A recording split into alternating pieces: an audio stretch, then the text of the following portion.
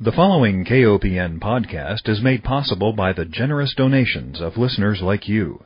Please consider a donation to listener-supported community radio, KOPN.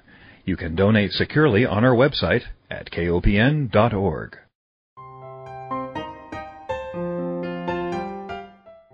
Hi, welcome to Food Sleuth Radio, where we help you think beyond your plate.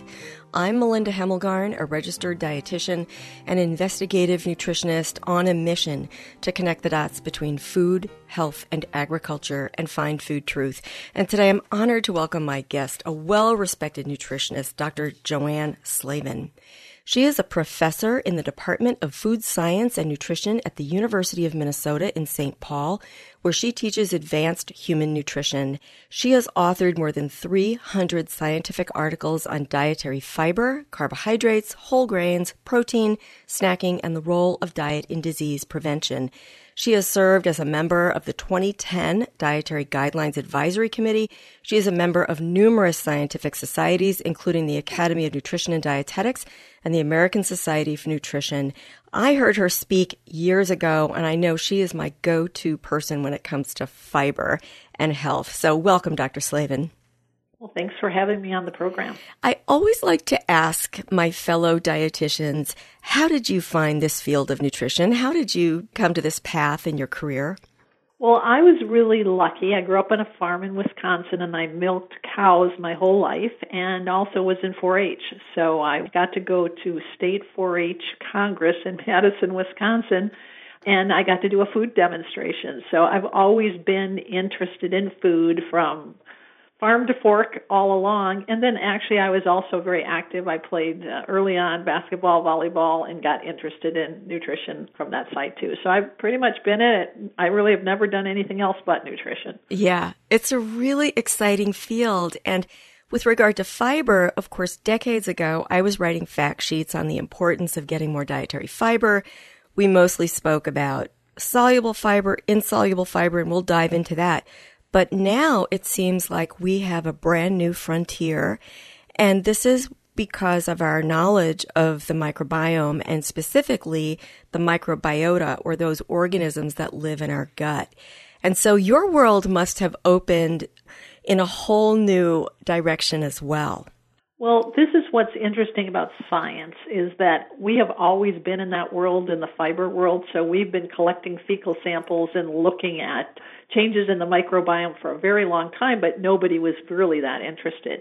So if you go back maybe 10 years ago, when there was some data that changes in the microbiota were actually linked to good health outcomes, so people seem to lose weight, they seem to have some other good health outcome, all of a sudden everybody got interested. So it went from this really small group of people that have been in fiber their whole careers to everybody in the health field saying, hey, we're going to have to take a look at the microbiota and figure out how to measure it and see how it is linked to health. So it's a very exciting time. It really is. And the most recent presentations that you've got listed on your Department of Food Science and Nutrition site are titled Nourishing the Gut, Diet and the Microbiome, the Effect of Diet on the Gut Microbiome.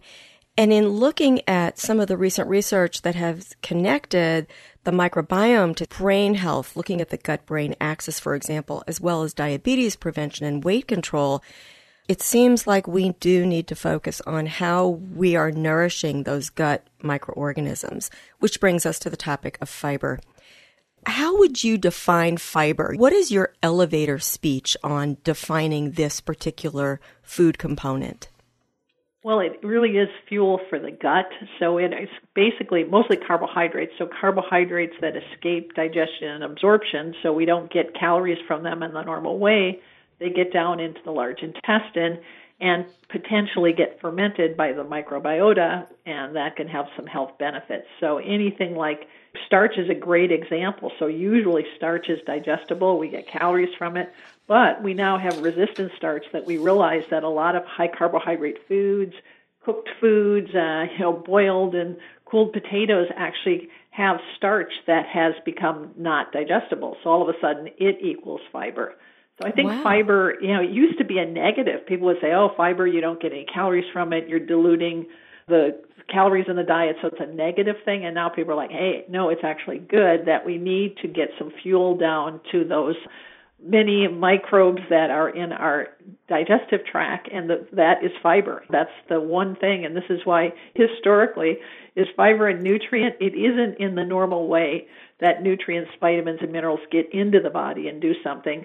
Fiber is different in that it has to get fermented in the large intestine to have these benefits, and they're kind of secondary metabolites rather than direct. So it's a little hard to study, and I think that's one of the slow things in studying the fecal effects is that all we have is fecal samples in human subjects, and by that's really the end of the ride for all what's going on in the large intestine. So it's pretty hard to study, but I think that this idea of fiber, and I will say too that if we go into the recommendations, the fiber recommendations we have, even though it makes sense that they'd be set up on how much bowel function do you get from different fibers, they're actually, the strongest data is protection against cardiovascular disease. So when we look at our large prospective cohort studies, higher intakes of fiber protect significantly against cardiovascular disease. And that goes back to your point, Melinda, that it's way beyond just the fecal samples and gut health. We see it affecting cardiovascular, diabetes, brain health, so effects throughout the body. So when I was first teaching clients and patients about fiber, I categorized fiber into two columns. One was soluble and one was insoluble. And I described the insoluble as more or less a brush that would go through the gut and, say, help ease constipation, providing there was enough water to go with it. And then it was the soluble fiber that was related to lowering some of the blood lipids. So the oat bran products that were so popular, for example, or pectin in apples. Is that how you still categorize fibers, or have we progressed from those earlier delineations? Well, that's the problem with fiber. Whenever we try to simplify it and make it easier, it's like, well, yeah, that works kind of, but not always. So in general, that works. So when we look at the fibers that are most likely to lower our blood lipids or control blood sugars, it is those viscous fibers that are soluble.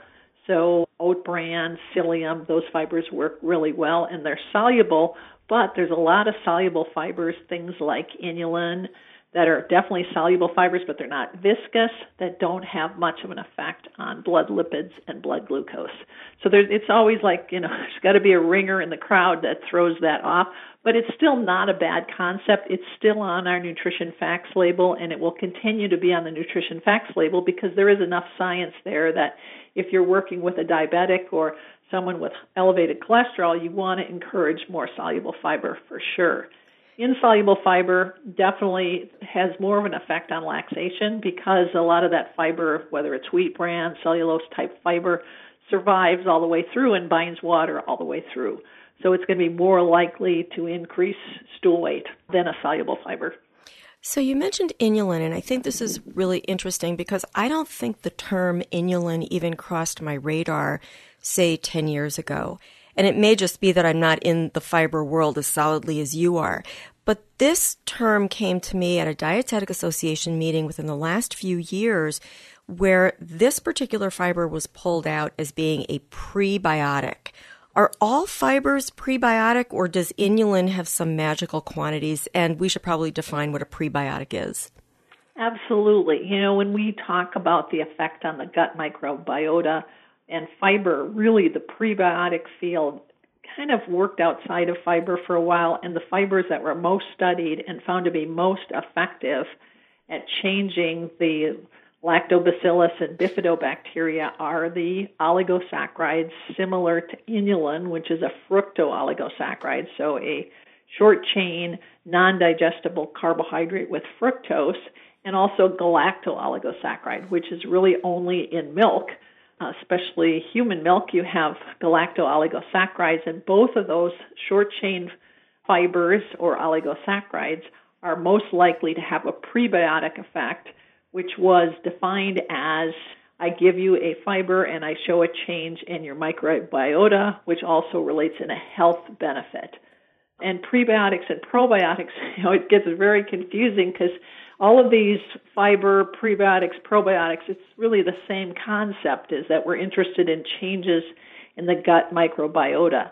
So if I give you a probiotic, which would be something like yogurt or something that has live bacteria in it, and that has an effect on your gut bacteria, that's a probiotic effect.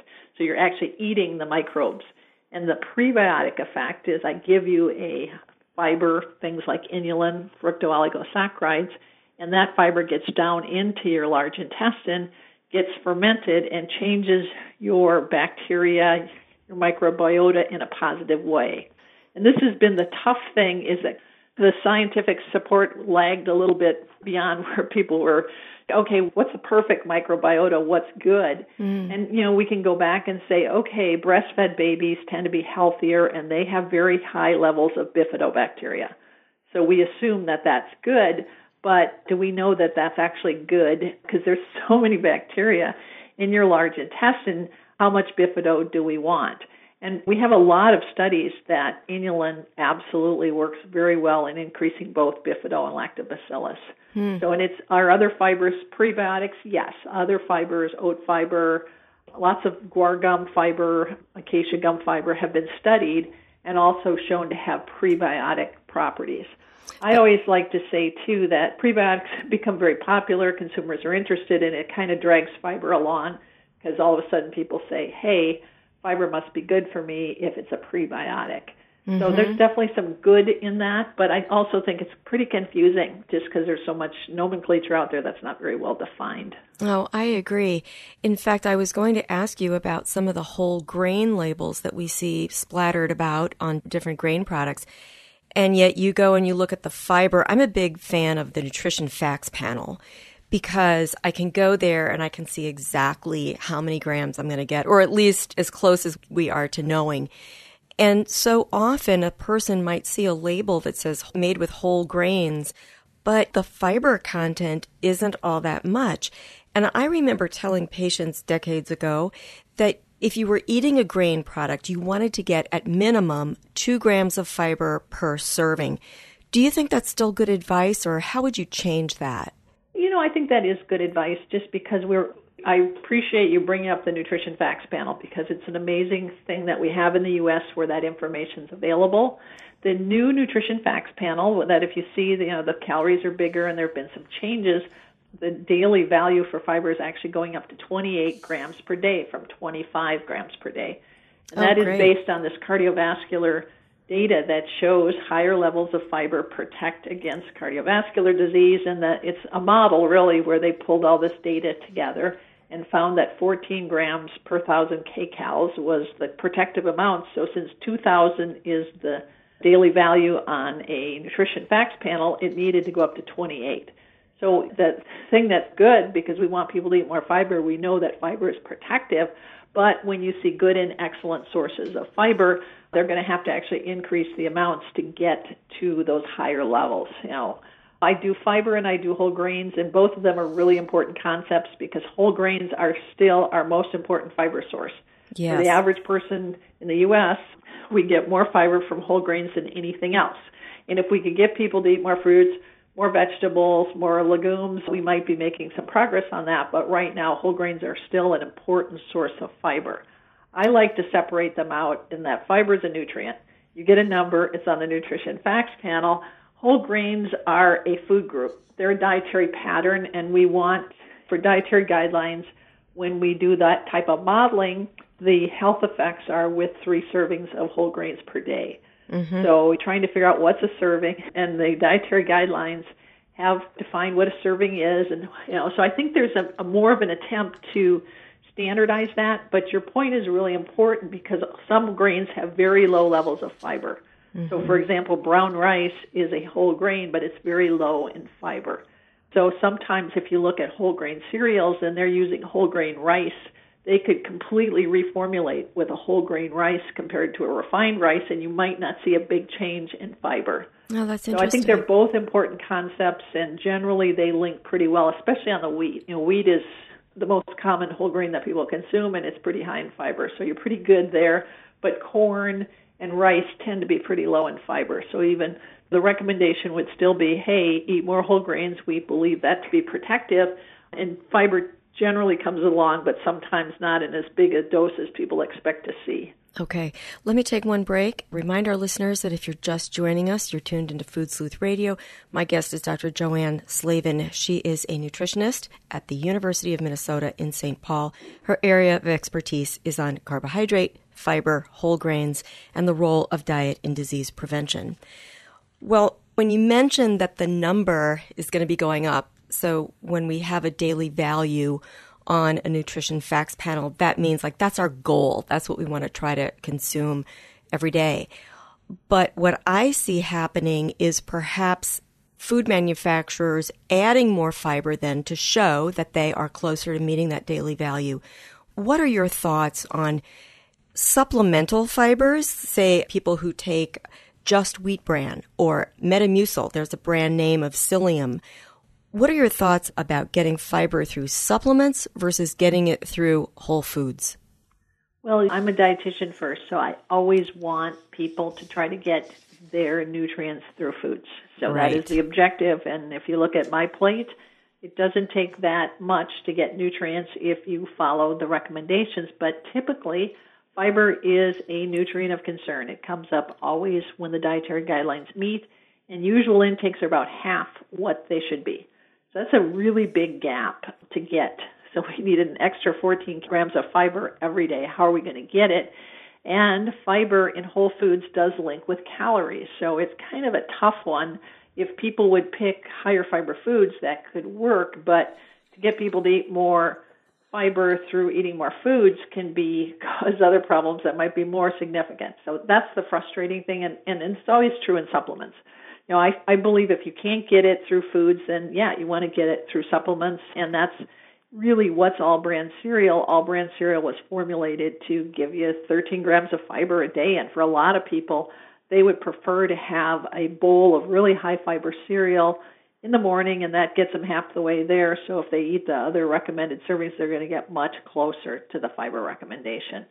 And Metamucil the same way. For a lot of people, they just can't eat that much food, or it causes them some digestive problems, so they would rather take it basically as a laxative in the morning, and once they get into the habit of that, that's the easiest way to do it. Obviously, we would prefer they continue to eat whole foods and get fiber that way, but we do have a problem in that a lot of foods people think of as really being high in fiber don't have much. So often people say, well, I had a salad for lunch. Okay, that's maybe 1 gram or 2 grams of fiber. So getting up to that 28 is kind of hard without supplemental. And I do think when you talked about inulin becoming a very popular fiber, one of the reasons was it was prebiotic. So it did increase bifidobacteria, and so there were people that were excited about that. But the other thing is you can formulate products with pretty large amounts of inulin that still taste good. So often this is always the problem we get into with whole grains. People say, I don't like whole grains.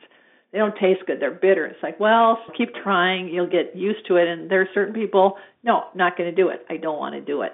So I think the advantage of some of these isolated fibers, and you see a lot of them on the market right now, whether it's inulin, soluble corn fiber, acacia gum, these fibers are easily incorporated into foods and beverages. So for a lot of people, it's like, okay, I'd rather drink something that has 5 grams of fiber because I'm going to get a drink anyway. Mm-hmm. Is it the perfect way? No, absolutely not. You know, because we know that whole foods have health benefits beyond fiber. Exactly. So I always want people to know that even though I give you 8 grams of fiber and it's the same amount in these recommended food patterns, it's not the same.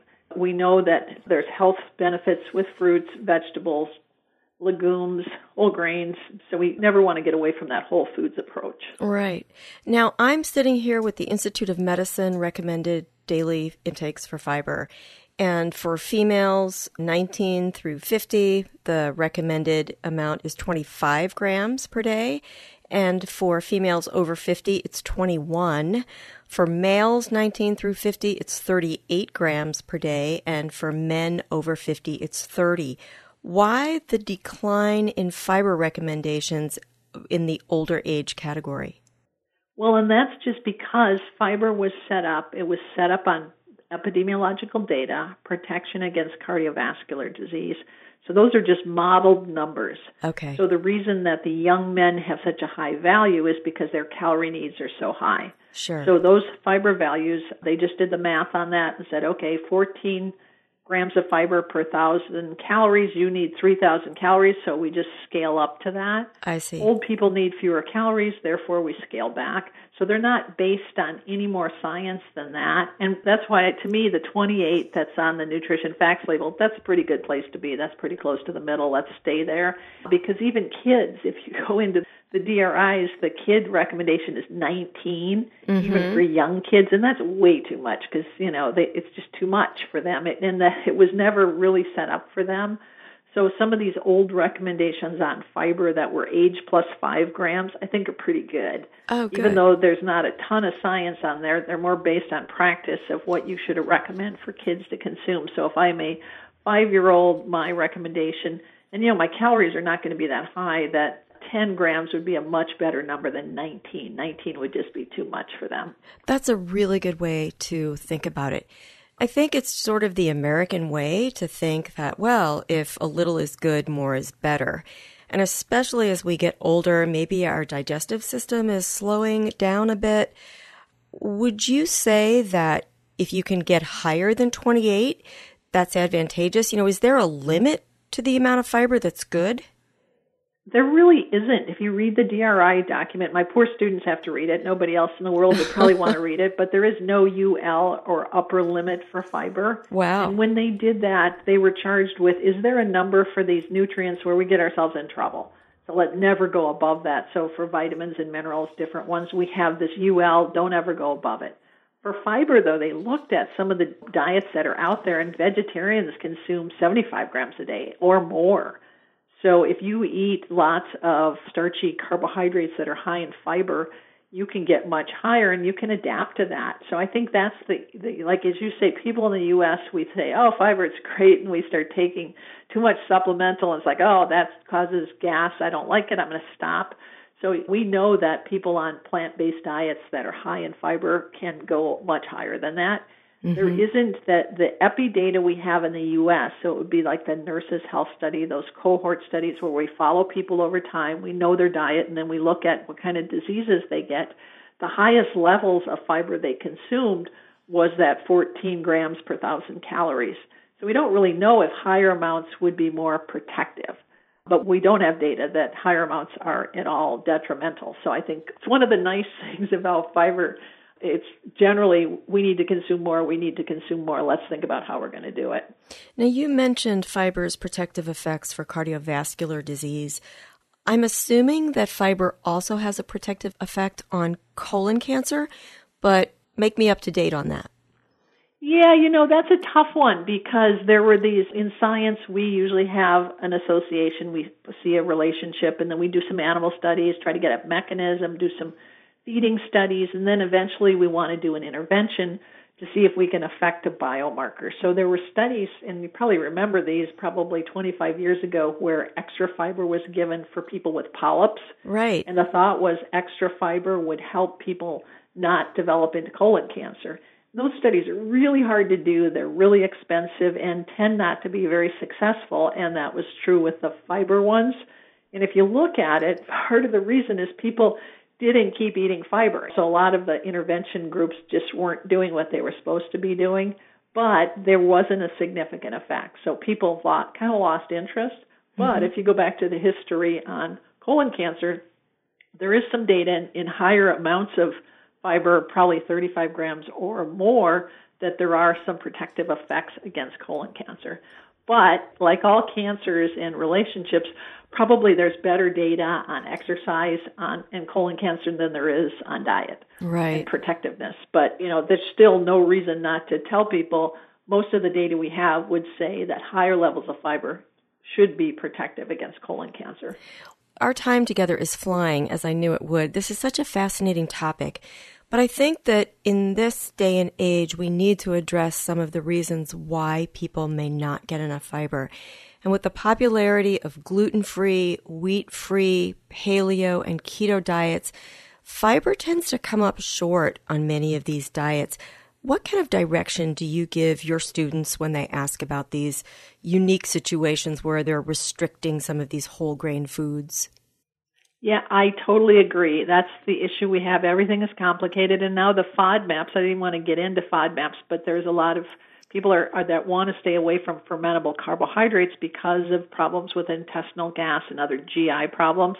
So it's a real challenge to tell people, no, the data on fiber is so strong. It's probably the strongest data we have. And that there's lots of places to get fiber. So let's say you have a gluten issue, you can't consume gluten. There are grains that don't have gluten. Eat oats, right? There are also fruits. There are vegetables that have fiber. So it was interesting. I was out giving a talk at a nursing home, and they just said we have people eat either yogurt or sauerkraut once a day, and it really works. So cabbage, sauerkraut, some of these fermented foods, you get a lot of fiber from those things. So I just think that rather than just say, hey, I'm avoiding gluten, I'm never going to get any fiber, there's other routes to get it. And then in a pinch, if you're not getting it in diet, I would supplement. And I would supplement based on talking to a dietitian and somebody that would know enough about fiber to make sure you're getting a balance of fiber in the supplemental forms. Great. But there really is no reason to do that just because you're avoiding other things. There are lots of other paths to get fiber. Yeah, and that's the key. Okay, we just have a couple of minutes left. So do you want to leave our listeners with any golden nuggets from your many years of expertise in this area? Oh, that's so nice to get an open like that. I should sell something. Unfortunately, I don't have anything I'm selling besides good nutrition. Now, I also find that part of it is growing up on a farm and being connected to farmers markets and real fresh produce and fresh bread and things like that. So much of our food, people just don't appreciate how good it is, and especially if they've had some role in producing it. So, this plant-based diet, part of dietary recommendations, a big push on that, and that really goes along with fiber.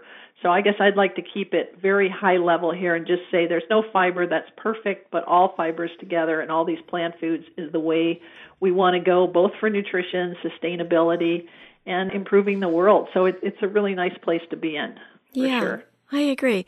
Is there any source or is there a website that you like to refer people to get more information on fiber? I think fiber is promoted more by manufacturers and food companies than by any potential, but a lot of whether any of the commodities in the grain area, in the vegetable area would have interesting stuff on fiber on their website. So I would definitely go to that. And also the fiber manufacturers have a lot of good information that is very scientifically based. So a lot of that is good too. All right. Well, in closing, I want to remind everyone that Food Sleuth Radio is produced by Dan Hemmelgarn at KOPN Studios in beautiful downtown Columbia, Missouri.